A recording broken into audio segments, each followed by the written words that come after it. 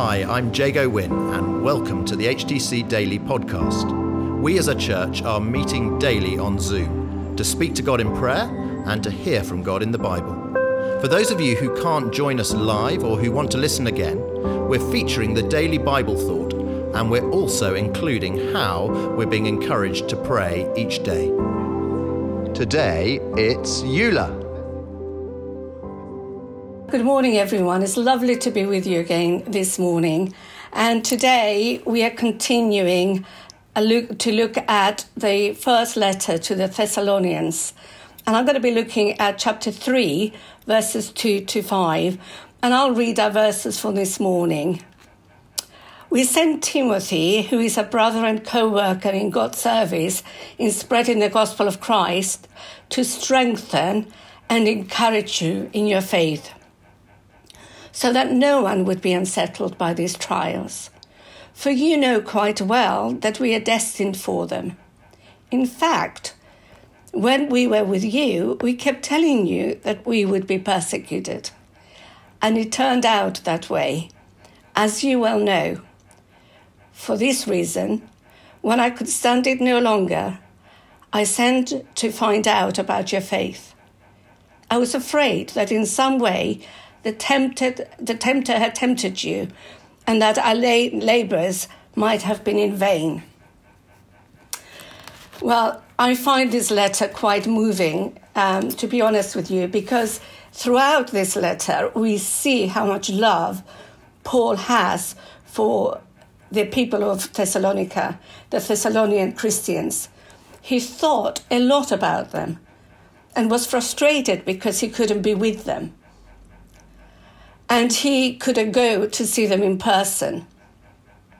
Paul, at this stage, of course, he's in Athens, preaching to the Athenians. I have a lot of sympathy for Paul here because I too have friends in Thessalonica actually today. And I've been very frustrated because during COVID-19, I haven't been able to go and see them. But what I do know, because we communicate quite a lot regularly, that the church in Thessalonica is still alive and very strong. But let's go back to Paul and this young church in Thessalonica in around 52 AD. It was made up of young, enthusiastic Christians. And Paul is eager to know that they remained firm in their faith in Jesus Christ.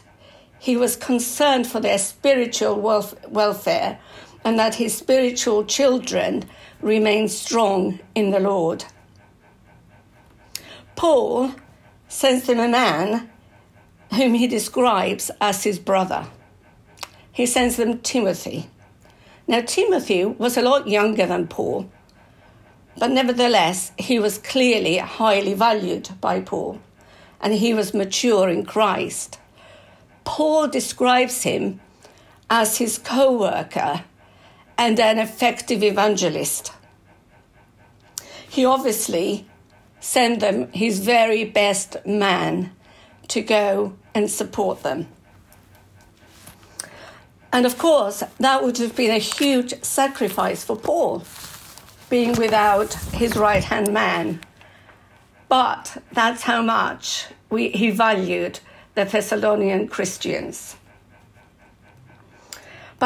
And also we know that Timothy was an effective supporter. And as he went to the Thessalonian Christians, he had a dual task. The first one was to strengthen the Thessalonian church, and secondly, to encourage them. And how much do we need today, both to be strengthened and also to be encouraged? And as we were praying this morning about the world scene and what's happening around us, we can see how as Christians we need both that strengthening and that encouragement. And just as the Thessalonian Christians were facing lots of challenges, so do we today. We face a lot of challenges. But let's just look very briefly, what were the challenges the Thessalonian Christians were facing? First of all, there were lots of tests and trials for these young Christians. And also they were facing persecution. And that was quite tough for them. Nevertheless, when Paul was with them, when he preached the gospel to them, when he established that original church in Thessalonica, he told them that they were going to be facing a lot of trials and persecution. Why? Because there was a lot of opposition. Opposition from the Jews, opposition from those who didn't receive Christ, but also lots of heresies. But there was another thing that Paul wanted them to know, and that was the work of the enemy. That the enemy was active, and he didn't really want his young children, if you like, spiritual children, to fall foul of the work of the enemy. Therefore, he wanted them to be supported. So Timothy's job was to actually support these young Christians. But when he got to Thessalonica, he discovered that these young Christians were growing and they were strong, and that the church was strong too. So Paul's, in conclusion, ultimate goal was to see that the church of Thessalonica was actually persevering and that they were emerging victorious in the current situation, in the situation they found themselves in. And I truly believe this morning that the Lord is saying, because of the context we find ourselves in, that the Lord wants us to, one, to persevere, and two, to emerge victorious. And it struck me this morning as we were praying for subjects like the war in the Ukraine is far bigger than us. It's huge. But our Lord is bigger than the situation in the Ukraine.